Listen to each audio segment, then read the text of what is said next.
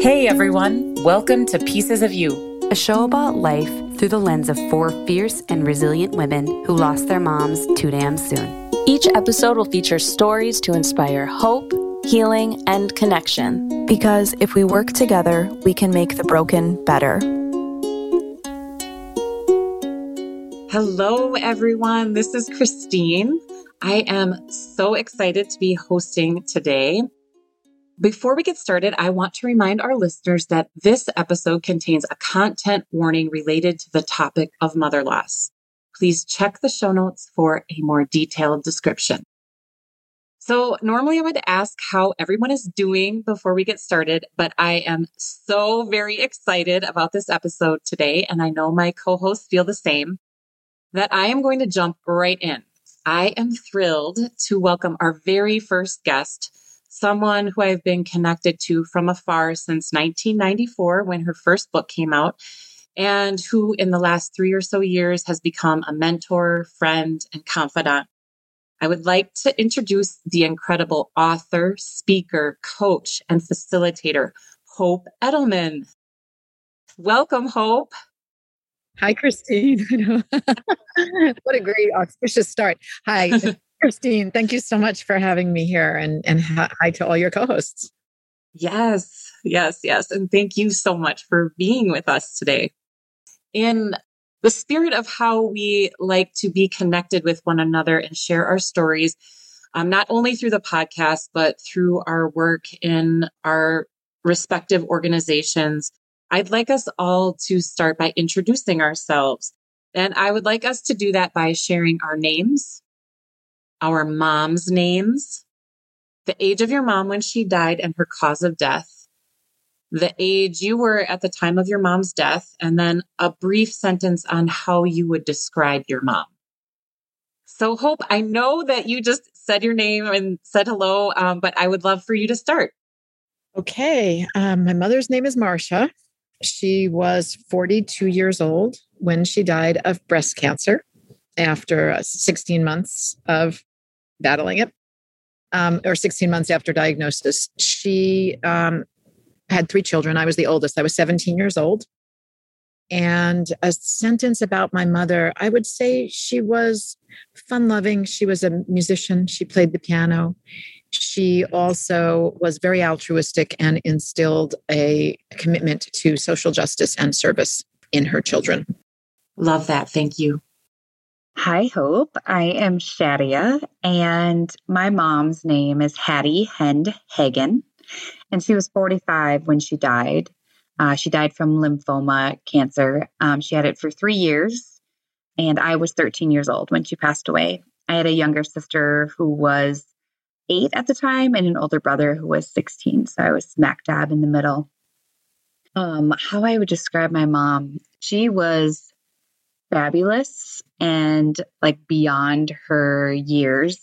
She wore like the most fabulous outgoing, like she should have been a New Yorker, but we were in little small town Minnesota. But she just had this personality that when she walked into a room, everyone knew she was there, and she was always well put together and stylish. So, hello, my name is Erin. My mom's name is Cheryl. She was 52 when she died. I was 16. She died suddenly of a cardiac arrest overnight. And I'm an only child as well. So describing her, I think she was so fiercely protective and caring of the people in her life. Me, other family, her friends. She really held her people very close to her and fiercely cared for them very much when she was alive. Hi, Hope. I'm Sarah. I was going to say I'm 32. That wasn't a question. My mom's name is Becky. She also died at the age of 42 from breast cancer. And I don't know how long she was battling it. I was 4.5 when she died. And so a lot of my memories are like things that were told to me. I have a lot of home movies, thankfully, that I can watch. And so my sense of my mom is that she was someone who loved children. She was a Montessori preschool teacher. She loved music. She was really into going out and dancing. And my parents always had music playing in the house, it seemed. And she was just a really nurturing, gentle, kind person. I love that. I think I just learned something new about your mom being going out and dancing. I know I don't share that part often. I realized she was like into the party scene with my dad. Oh. Like my dad took it too long, too far, but okay. I love that we get the opportunity to learn new things along the way. I love that. Thanks for sharing that. Sarah, did you say her name? Becky. Yes, thank you. So Becky Jane Peterson, and then she married my dad and became a Wiseman. So Becky Wiseman. So I'm Christine again, and my mom is Laura Lee. She died when she was 44 years old of ovarian cancer. She was sick for 3.5 years, and I was 15 at the time of her death. I guess I always like to go to feeling like she was a light and that she had the most contagious laugh. She was just a loving, nurturing, caring friend, mother, sister, daughter, spouse. And I'm so thankful for her. She's all of our moms, right? They brought us here today together. Okay, I have a surprise question because all of you got to see my outline before this started, right? But I'm going to give you a surprise question. I would like you to share how you think your mom would describe you now. How your mom would describe you now. Brief sentence, just brief, okay? Christine, I'm so mad at you. What? This is so hard to talk about yourself, right? It's a great question. It's a great question. It's kind of fun. Do you want to start, Christine? Oh, Shad, that's rude. Sure. I mean, I saw Hope leaning in there too. Yeah, That's a hard question. Is it how I wish my mom would see me now? Yeah, or I love that. I think she would see me now based on who she was at 42 when she died. Yeah. Because that doesn't account for how she might have changed over time. Yeah. So there's really two answers. Oh, that's a good point. I really appreciate that. That's really good. I can give you both. Yes, let's go with both. Okay. I think right now, I would like to think that if she were alive right now, she would think that I am very brave for changing my life in so many ways and weathering the changes. At 42, if she saw me now, I think she'd think I was kind of out of control and chaotic and not making the best places for myself, to be honest. I'd like to think that over time, we would have gotten to know each other in a way where maybe she would have evolved and respected me. And of course, that's always the question, would I be who I am today if she'd lived making these choices? I don't know. So I'd like to think she would say, hey, girlfriend, you're really brave. You've been through a lot in the last 2 years, including, the worldwide pandemic that we've all lived through. And I think you've done a pretty good job of keeping things together and still being, finding so many ways to be happy. Let's go same order, Shad. Yeah, I think regardless of the scenario of then and now, I don't know what it would have been, I guess, now, but I generally think that she would be so proud of me for what I've accomplished, which is fascinating, right? Because if the things I've accomplished now are truly because she died, like the things that I'm the most proud of. Yeah. Are because she died. So that's really interesting in itself. But I think she would think I'm a great mom. Not always, but I think my mom would think that I'm a good mom and a good wife. And I think she'd be proud of the family that I've created. And that I have really good friendships. My mom had the best friends. And I think she'd be happy to know that I have really strong women in my life that will support me and will also tell me how it is. So that was the kind of woman she was. I love it. Erin? Yeah, I really appreciate Hope you bringing up that distinction of kind of our mothers being stuck at this age, stuck in time. It's like bringing them out of a time capsule. And I can't imagine my mother at any other age, at any other time than what she was when she died. So when I think of her and apply it to my life, she is 52. And oftentimes I'm still the 16-year-old I was when she died. And so distinguishing that, I think that she would be really proud of me for the ways in which I've chosen to live my life in spite of a lot of things that have happened to me, including her death and other things, family breaks, and, everything that's happened in my life. And like Shadia said, so many things that I'm proud of, so many good things that have happened in my life probably wouldn't have happened if she hadn't died.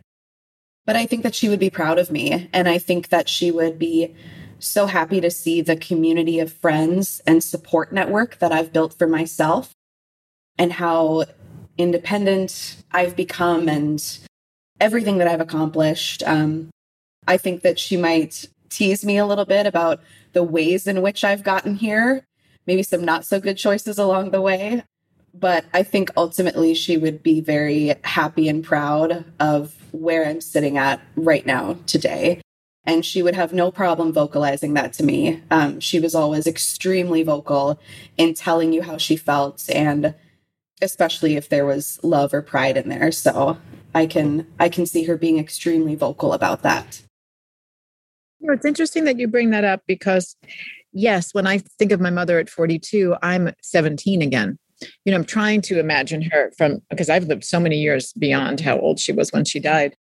And so I think, am I thinking, my mom would think that my life is chaotic and crazy and that I haven't made the best choices. Is that how she would have looked at a 50-something-year-old woman in my position? Mm-hmm. Or is that just how she would have thought of me at 17? I don't know. I mean, maybe I don't give her enough credit because all of us died before we got to know our mothers as women. She might have thought, hey, you raised your children and now you're going through a divorce and you're branching out on your own and having all of these adventures and experiences. Go, girlfriend. Like maybe she would have thought that about someone 15 years her senior. I just don't know. I just know what I think she would have thought of me at 17, not knowing what was coming next and not being too worried about it. Totally. And like everything that everyone has said resonates. So much of what people are saying resonates.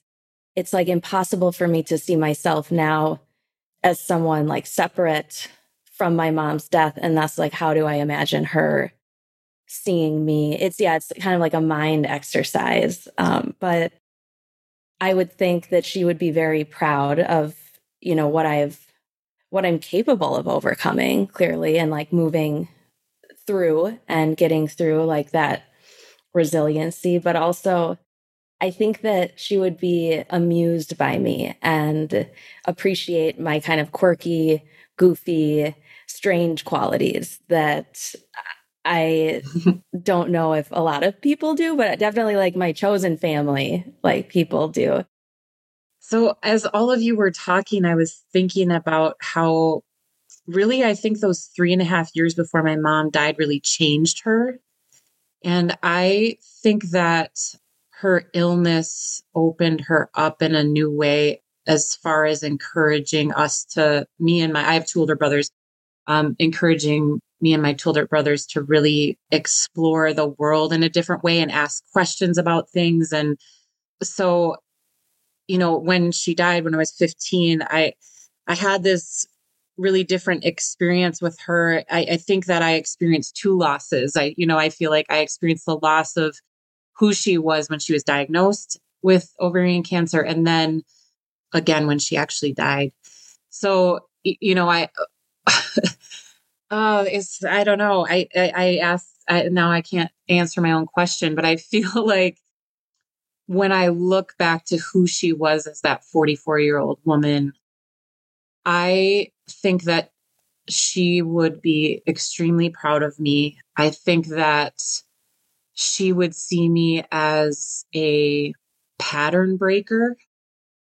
I see that I have repeated some patterns in my marriage that I think she engaged in her marriage. And I think that if she wouldn't have gotten sick, she likely would have gotten divorced.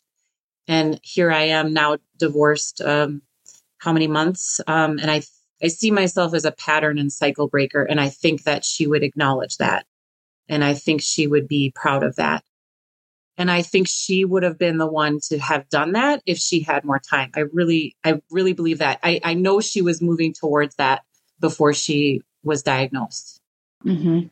How do I think that, if she were as a 75-year-old woman now, if she were still alive, or 76, I think that she would, think I was kind of a ridiculous mom at times, with some of my antics with the kids. And I think that she would be proud of that, especially that part of who I am, mothering my children. And, we'd be best friends. So she'd live next door. I've created that story. Of course. I'm like, oh, I get to create that story. I'm claiming it. Yeah. Yep. No one can tell you that your romantic version would be untrue. Yeah, I know. Right. That's so interesting. I think when you talk about that, Christine, that, as mothers, how many of you have daughters? Anyone here have daughters? Shadia and Christine have daughters, and I do. I have two. And I think, in the most ideal mother-daughter relationship, when it's functional and warm and consistent and loving, a mother would want her daughter to become like a better version of herself, or at least the best version that she can be. Mm-hmm. And I do think there were things my mother didn't get to do because she was limited either by her era, or her family, or just the culture at large. And I do think she would look and say, you went to graduate school, you pursued your art, you published books, you started a company. I think she would be proud about those things. The same way that I look at my daughter and I think, oh my God, she's so much smarter and more put together at 24. Then I was saying this to a friend the other day than I was at that age, because she didn't have the adversities that I struggled with during my teen years, losing my mom and my dad being as problematic as he was. I mean, she's had other things, other adversities to face, but none that I would think are that disruptive or cataclysmic or seismic as the ones that I lived through. And so I feel like she got a push. And now it's so exciting to watch her go out in the world and have the kind of courage I didn't have at 24, because I was all about trying to find safety and feel like things were in control. I've actually thought about that, Hope. I know this is kind of a sidebar, but I have this fear that I'm going to envy that in my future child, like this. Right. And I'm just, and that there's shame around that. It's like you want the best for them and it's not fair. It doesn't feel fair, but it's your own kids. So it's like, I have no idea how it's going to feel in the moment. There's a distinction though, between feeling jealous of your child and feeling sad and upset for your younger self who didn't get those things. Yeah. And I think as long as we can keep that line clear, when I look at my daughter, I feel sad and sometimes that at 24, I couldn't be who she is because I was struggling so much with emotional and financial and social problems, or issues, or challenges, I should say. But I don't look at her and feel jealous of her and want to push her down so that I can feel better. That would be very problematic for a mother to feel that, right? So I don't know if I'd call it envy. I think I feel like a comparative sadness for myself at 24. Mm-hmm. I love that. And I think that's okay. That's okay, because then I can tell that 24-year-old, hey, sister, you did the best you could. You had a lot of obstacles there that you had to overcome. Like your backpack had a couple heavy rocks in it, and it just took you longer to figure out how to put those down. And you learned a lot from that too. And what you learned from that are things that your daughter didn't have to learn. And you're grateful that she didn't have to learn it. But she didn't get certain, insider knowledge or wisdom about how the world works that I have. So it's not really, it's just a different experience. Christine, that makes sense to you. I see you nodding your head. Yeah. I am like, that is so wise. That is so wise. Well, I'm old. I'm older than all your moms were when they died, which was like a freak out moment for me when you were saying that.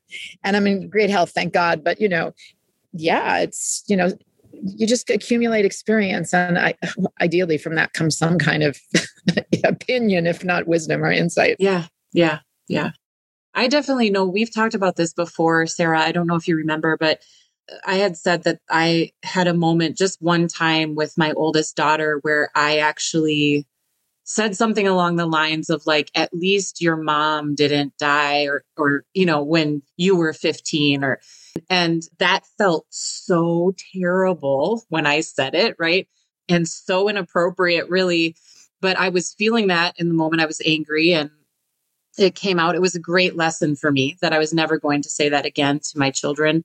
But also like, no, she, hasn't had her mom die. And thank God for that. And she, because of that, does not have the perspective, just what you were saying, Hope. I mean, that she's there. None of them will ever have the perspective that I did at that. They will take this for granted. Yeah. And we have to really granted, and they're lucky that they can. Right. And we have to really accept there's just an acceptance that comes along with parenting. And then for me, also this awareness of just gratitude. I'm so glad that they don't have to. So yeah, I don't know if that's helpful at all. Well, it is. Can I say something to that? Because I was just talking about this on a podcast the other day, that comes a time in most motherless mothers' parenting experiences when we have the impulse, and it may be more than once, to say to a child, you have no idea how lucky you are to have a mother. You should be treating me better.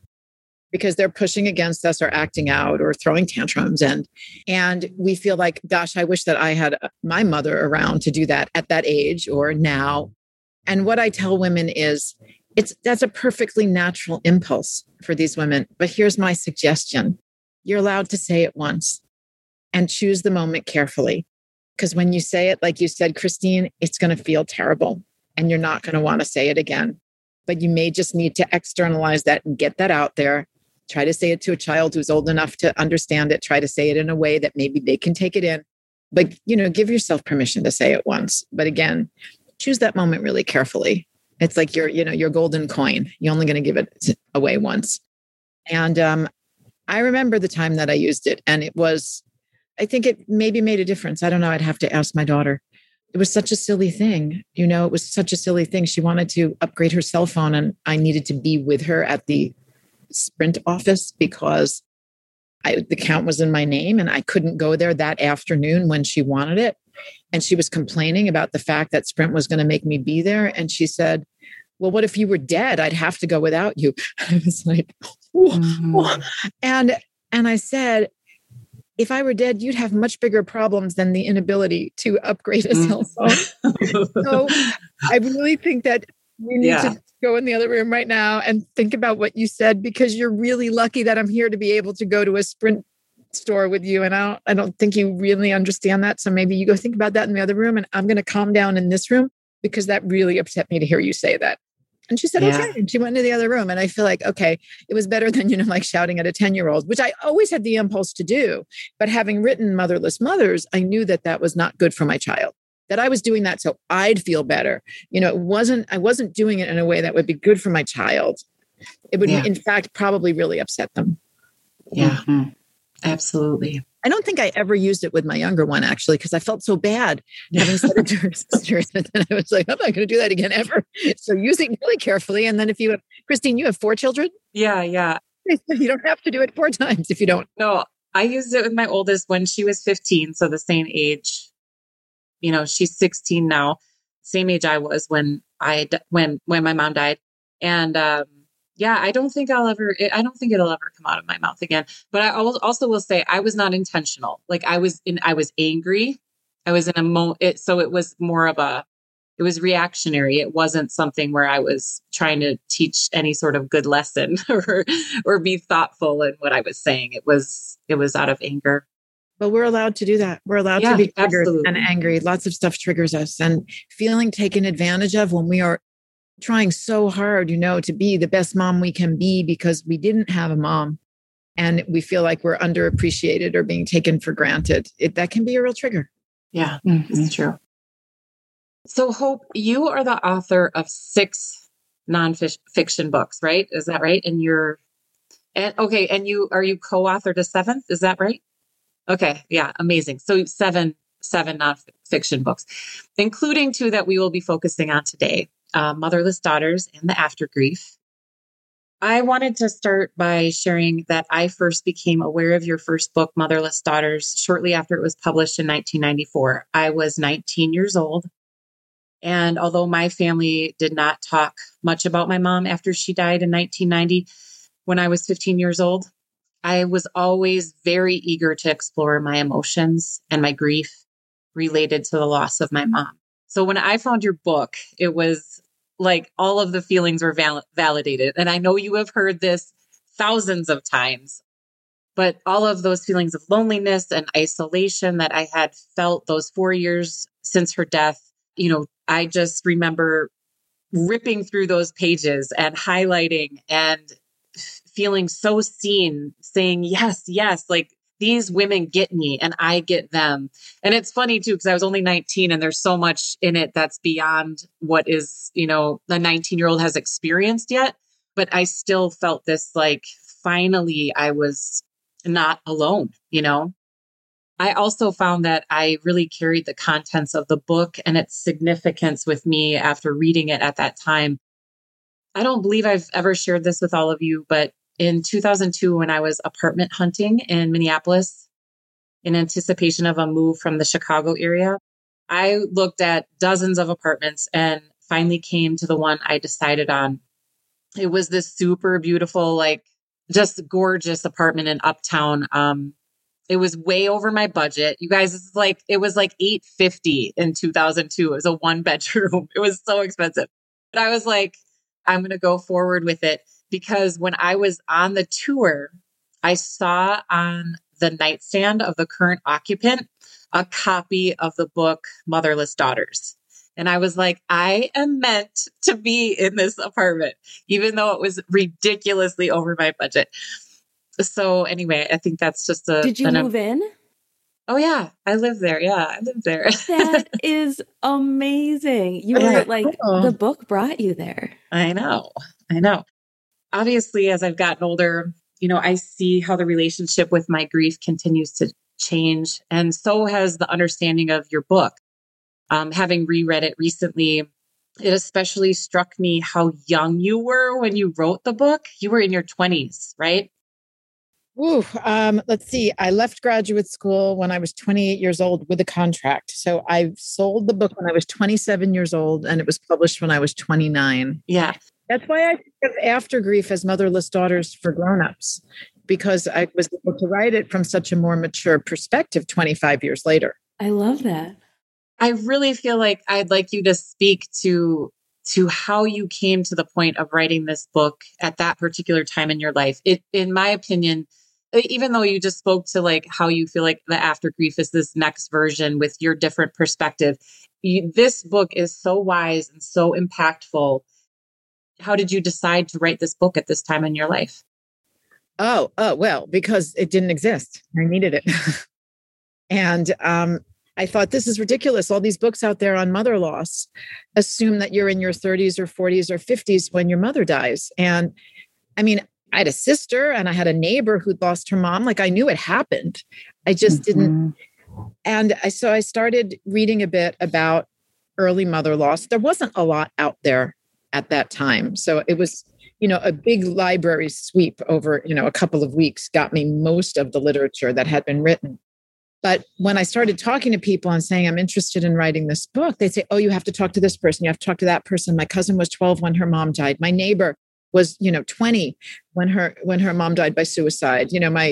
My brother married a woman who was 6 when her mom died in a car accident. Everyone knew somebody. And so it wasn't hard to find women to interview. And after I finished graduate school, I moved to New York City. And this was all pre-internet, which makes me feel like a relic. But it was not as easy to find people to interview. I mean, there were lots of them. But I put an ad in the back of the Village Voice in New York City, because that's how, we used to do stuff in those days, in the dark ages. And I got so many phone calls from women who wanted to be interviewed. I couldn't possibly field all of the requests. And I thought, wow, I am really onto something here. And then started going around with my tape recorder and hearing women's stories. But I wrote it because I just kept waiting for someone else to write it, and nobody did. And then I was in a graduate program in nonfiction writing at the University of Iowa with a group of professors who said, well, you're here to learn how to write a book, or essays, or nonfiction. So why don't you just do it? And I thought, oh, oh, I guess I could try that. I mean, yeah, I'm about to graduate. I don't know what I'm going to do next. So yeah, I'll try to write a book proposal. So I went to the local bookstore and I got a book literally called How to Write a Book Proposal. That was the name of it. I just followed what it said. I know, it's so funny now. I just followed the template in this How to Write a Book Proposal. And I had a professor friend of mine edit it for me. And then I started sending it out to agents. I was so naive. But you know what? When you're on the right track, the doors open. They open. And that's what happened. And that book came into being, and it was published in 1994, the first edition. And now it's in its third edition. The 20th anniversary edition is the one that's out now, and that's been updated. And so I think it was 2006 I redid it. And then in 2014, there was the third edition. And so I was revising this book at really different points in my life. And that was an extraordinary experience. I don't know many authors who get to do that, who get to go back and revise their book, such a personal book at different times in their life, because your perspective on the same set of events changes over time. Like I wrote this book a certain way when I was 29 because I looked at those events and I had an interpretation of them that was very much from my 29-year-old self. And then when I went back at 41 and redid the book, edited it, I was about to turn the age my mom was when she died, and I had 2 little girls, and I had a completely different relationship to those same set of facts that I had written about in the past. And then when I redid it again, the next time I was in my 50s, early 50s, and I was like, wow, I'm so far past all of the anxieties and fears that I had, because a lot of them didn't come true. So I'm not even the best person to write this book anymore. So I'm going to let that 41-year-old self still tell the story. And I'm just going to update the data, because I thought she's the one who needs to speak to these women, not me, because I'm a little too distant now from a lot of the fears and anxieties and worries that I had back then. So that's when I realized, oh, if my perception is changing so much over time like this, is it happening to other people too? And that's how the After Grief was really born. Because I thought it looks so different 30 years down the road. Why? How? What do I do with that? It doesn't mean I'm not over it yet. Over it the way, that culture. No, of course I carry it with me, but I carry it with me differently. And I was really interested in qualitatively, how is it different now, 30 years later? And is there something there that will help other people also feel like they're not alone if they still feel deeply affected by a major loss that occurred when they were young? And oh boy, does the After Grief get into that. The qualitative, oh my gosh, My story is going to shift and change, and how your life can shift and change if you allow your story to shift and change. If you allow your relationship to those set of facts to evolve over time, and you don't hang on to a rigid story that becomes part of your identity, because then it's really hard to shift it. But if you allow that story to change and grow and shift, and your perspective as well, you will change and grow. And that's part of the beauty of long-term grief, that goes hand in hand with the sorrow, which exists forever. I mean, we're always going to be sad. I can't say I'm grateful that my mother died. No, I'm grateful for some of the things that happened as a result of her dying. But I'm always going to be sad that her life was so short, and that she was taken from her children, and that we lost her.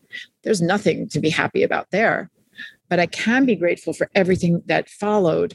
But I had choice in that. I had agency. Some of those things were circumstance, but some of those things I made happen, like they were willful choices. And I would not have been able to make some of those choices had she lived. I do know that. It makes me think about the women that you interviewed for Motherless Daughters, and then you found 18 of them to interview 25 years later for the After Grief. Can you speak to that? Those women in particular, how you saw shifts for them, or maybe even not? I mean, I'm curious. That was one of the most interesting parts of writing that book. I mean, it was fascinating on a personal level to find these women all those years later. It was 26, 27 years later after the original interview. So I had interviewed them in the early 1990s for Motherless Daughters. And when I was writing the After Grief, I was feeling frustrated a bit because I couldn't find any studies that tracked the bereaved over 20 or 30 years so that they could talk about what their experience was like all those years later.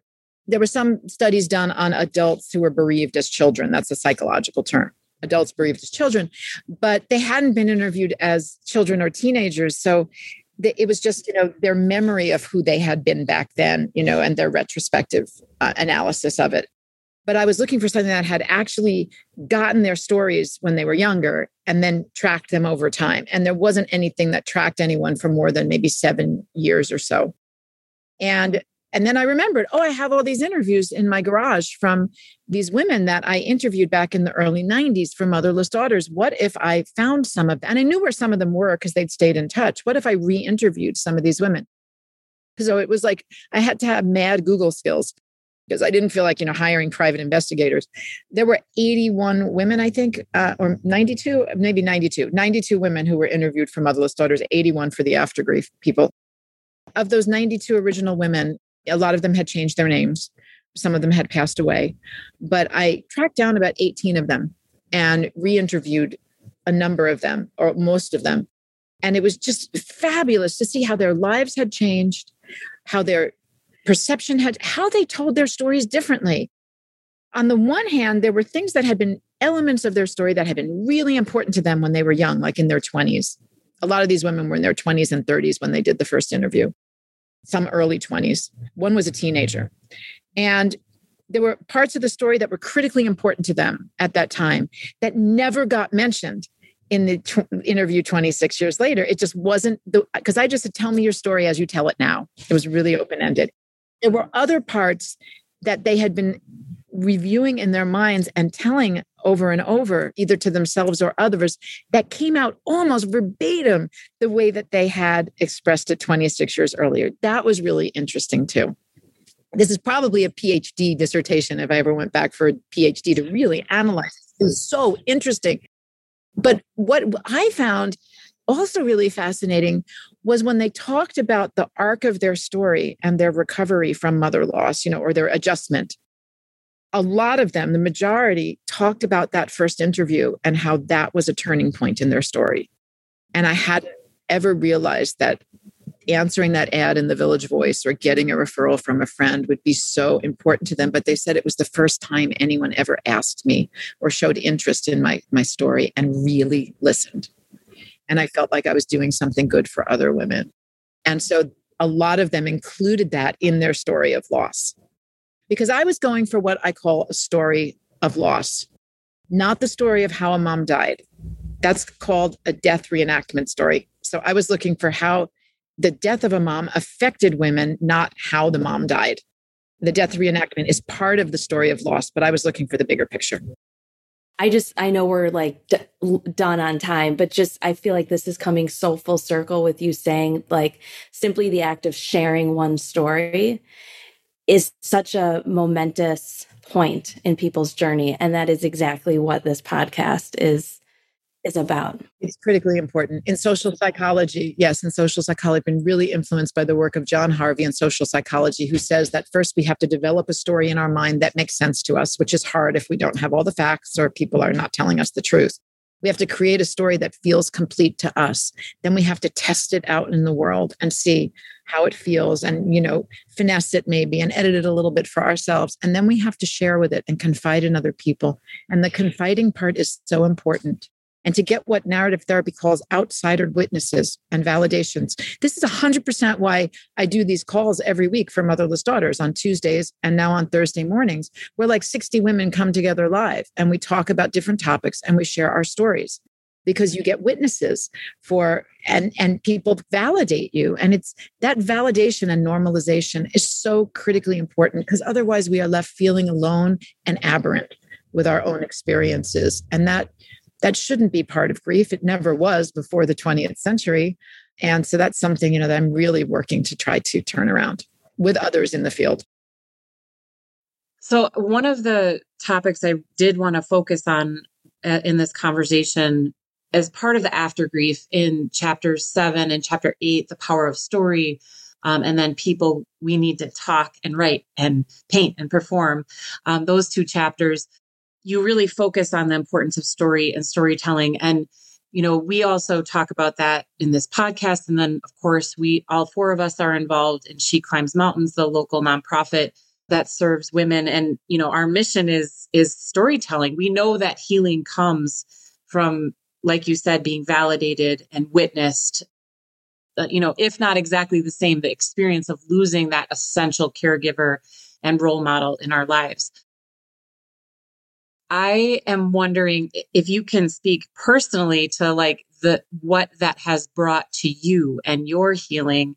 Obviously, I feel like your focus is so outward. When I'm with you, it's really about healing the communities that you're a part of and the women that come to you through your books and through your workshops and retreats. But I'd love for you to speak to your own healing in sharing your story.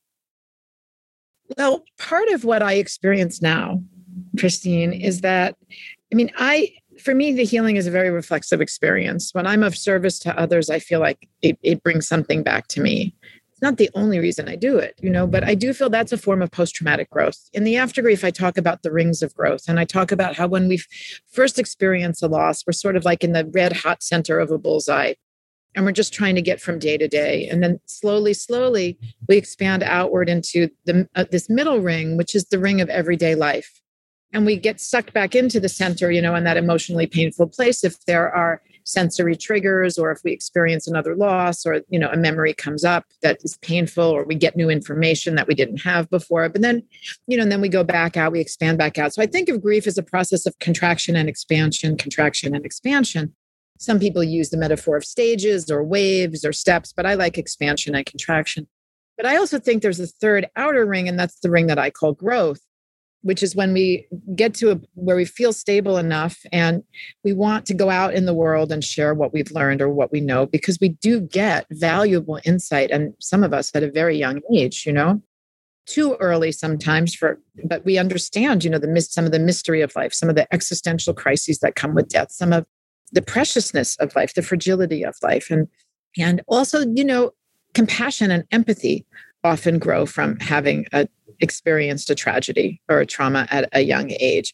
And so it's in that third ring out there of post-traumatic growth that I try to spend most of my time. But, of course, I'm human. I get sucked back into the other rings all the time. I'm moving fluidly between them like everyone else. But for me, one of the challenges of my own adjustment and healing is to maintain a relationship with my mom as my mom, and not as, this icon of a movement or the representation of, a mother who died, because it's like she's commodified. I talk about her so much for my work that I have to remember who she was as a person and who she was to me. Talking with my siblings about that helps, looking at photos from childhood. But because I talk about her so much in my work, it sort of sometimes dilutes, I think, the emotional impact of having lost her. And so sometimes it still comes and smacks me in the side of the face because I talk about her so much.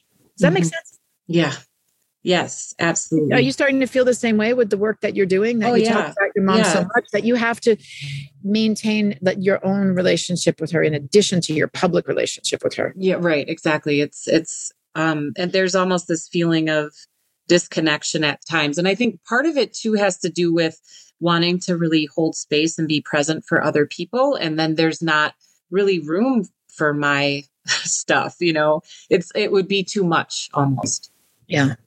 It almost becomes where you're most comfortable keeping her at a distance, closer to other people and their knowledge of who she is and what she meant to you, versus your own personal connection. That's how I feel. I haven't ever thought about this before, but I just had an Oprah aha moment with that. And I very much relate to that. At the Motherless Daughters retreats, we do the 4-day ones in person, which we're getting back to, thankfully, in March with a couple lined up. But we do an exercise where we reframe stories and we talk about how the ending of every story can be the beginning of another. So if you are telling a story in which your mother dies at the end, like that's your, dramatic high point or the climax of that story, what other story does it set into motion? And are any of those stories, have they led to things in your life that are good for you or others?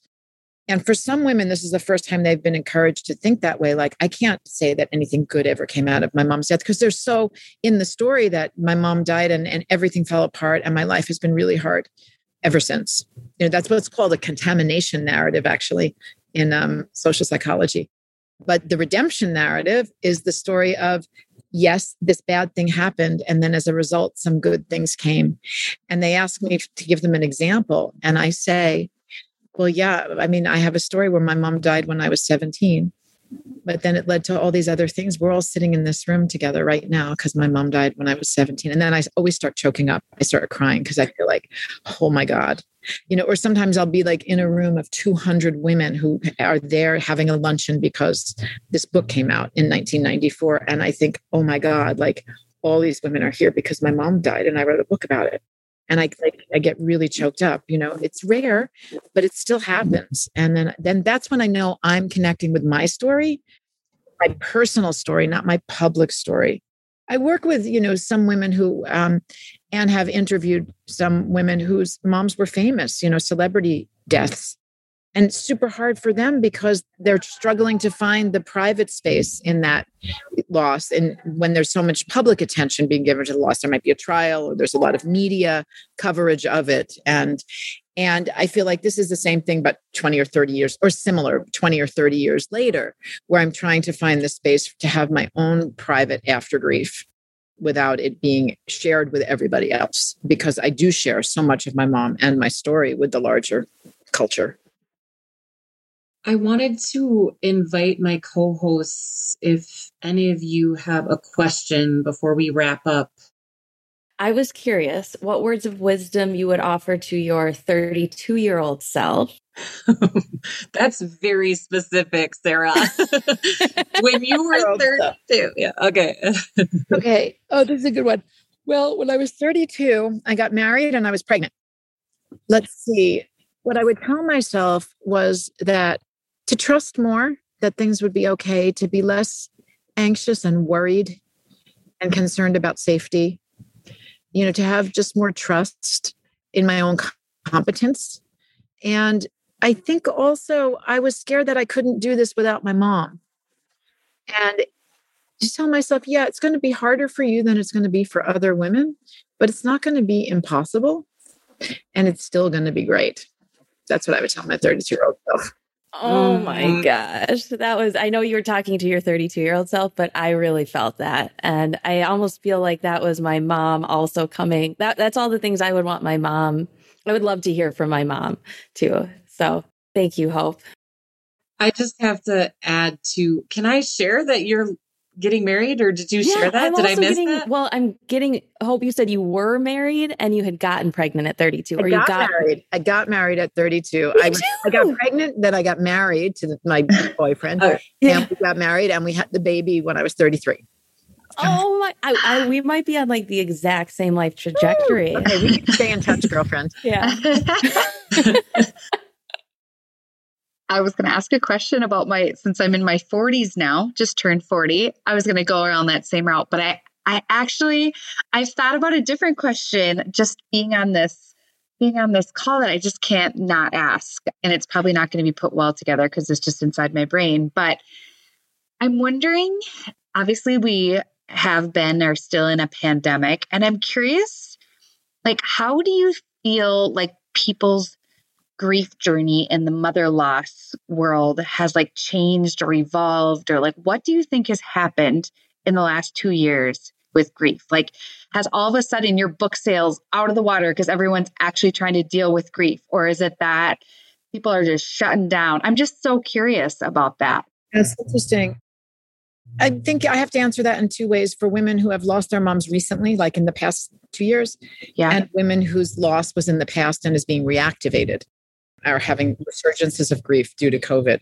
So I am seeing resurgences of grief due to COVID, but I'm also seeing women really get a sense of their own resilience and saying, I went through something really hard in the past, so I'm being asked to do something really hard again. I trust that I can do this. And so that's kind of amazing. And that's a process of self-discovery. But I'm seeing in the Motherless Daughters community, especially on the Tuesday weekly calls that we do, more and more women joining whose loss is recent. And not just to COVID, but who've lost their moms in the past year or two, because I think we're talking more openly about grief. And so they're looking for support. and there's more available. But they still want to be with other women who've lost their mothers. Like they want that specific connection with women who've lost moms. So on the Tuesday calls, we have about 160 or 170 subscribers, and about 60 or 70 women show up live every week. And there are some women there whose moms died 3 months ago, and some women there whose moms died 60 years ago. And generally, for a retreat, I wouldn't mix those populations because that's such a different experience. But on these calls, they learn so much from each other. And I think we find it that they're intergenerational and they're, interdisciplinary in a way to be one of the highlights of the call, one of its best features. But I am finding more women with recent loss who are looking for services just for women who've lost mothers instead of general grief work. And that might be because we're becoming, I hope, more literate about grief in the culture. It's in the media more. I wish that the culture was, more appalled by the fact that 800,000 people have died in the past 2 years. That's still incomprehensible to me, that there isn't just a much larger awareness of how big that number is and what we're all living through. And that's completely unacceptable. It sort of feels like once we passed a certain number, there's this kind of like resignation that it's just going to get higher. And I feel like that is not where I sit. I sit here thinking 800,000 people is a lot of people and way too many. And how can we keep it from getting larger?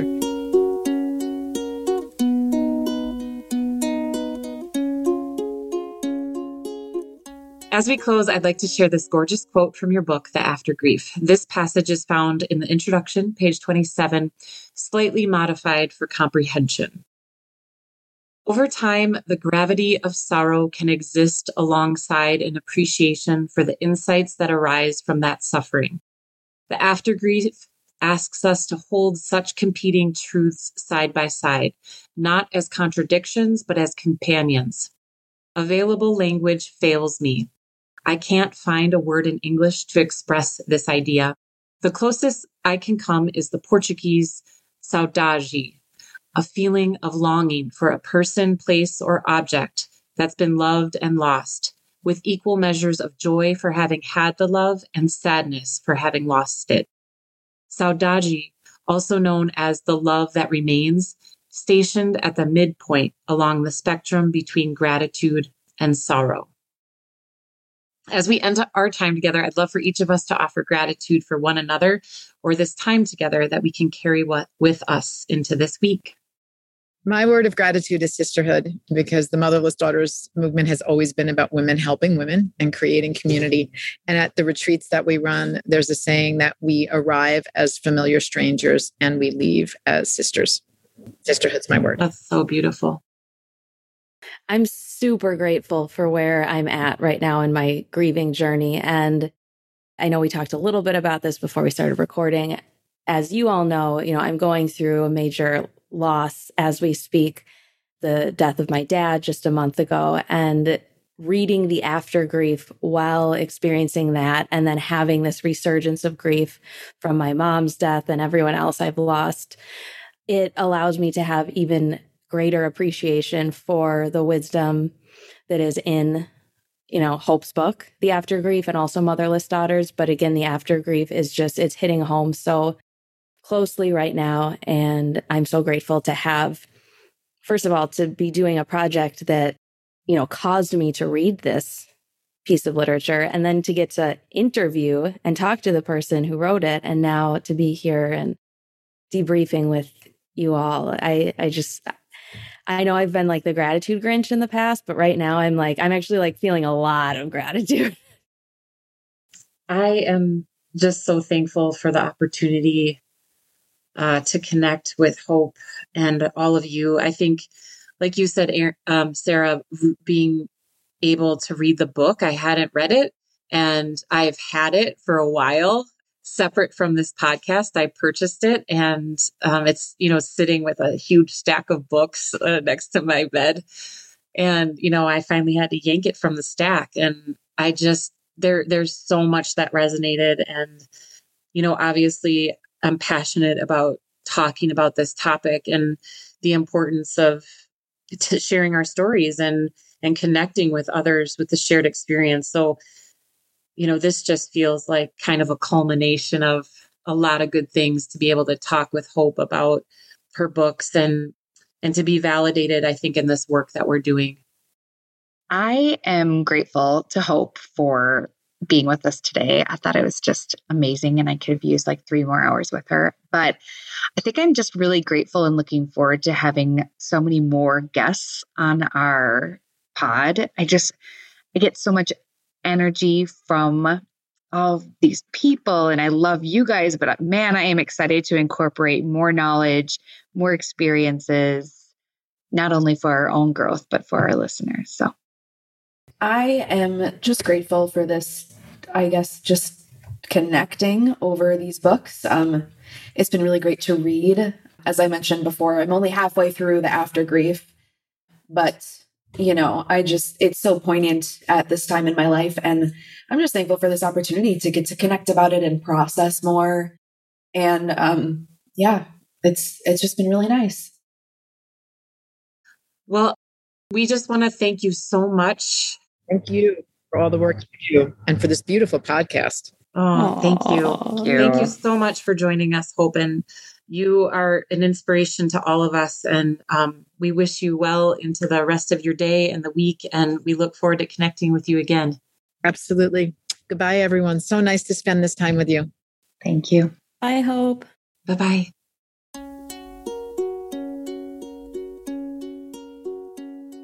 Thank you for listening this week, everyone. And thank you to my incredible co-hosts for being present and sharing today. Thank you again to the amazing Hope Edelman for being our memorable first guest. Whoop, whoop. Please make sure to subscribe so you don't miss our next episode. We release new content every other Tuesday. In our next episode, which drops on March 15th, we'll be diving into the first of a 4-part series that will be exploring the mother wound with a focus on our specific experiences related to this concept. You can listen wherever you stream your podcasts. You can also find us at piecesofyoupodcast.com and on Instagram and Facebook at Pieces of You Podcast.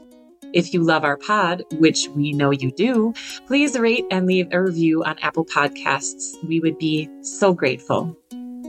And remember, if we work together, we can make the broken better.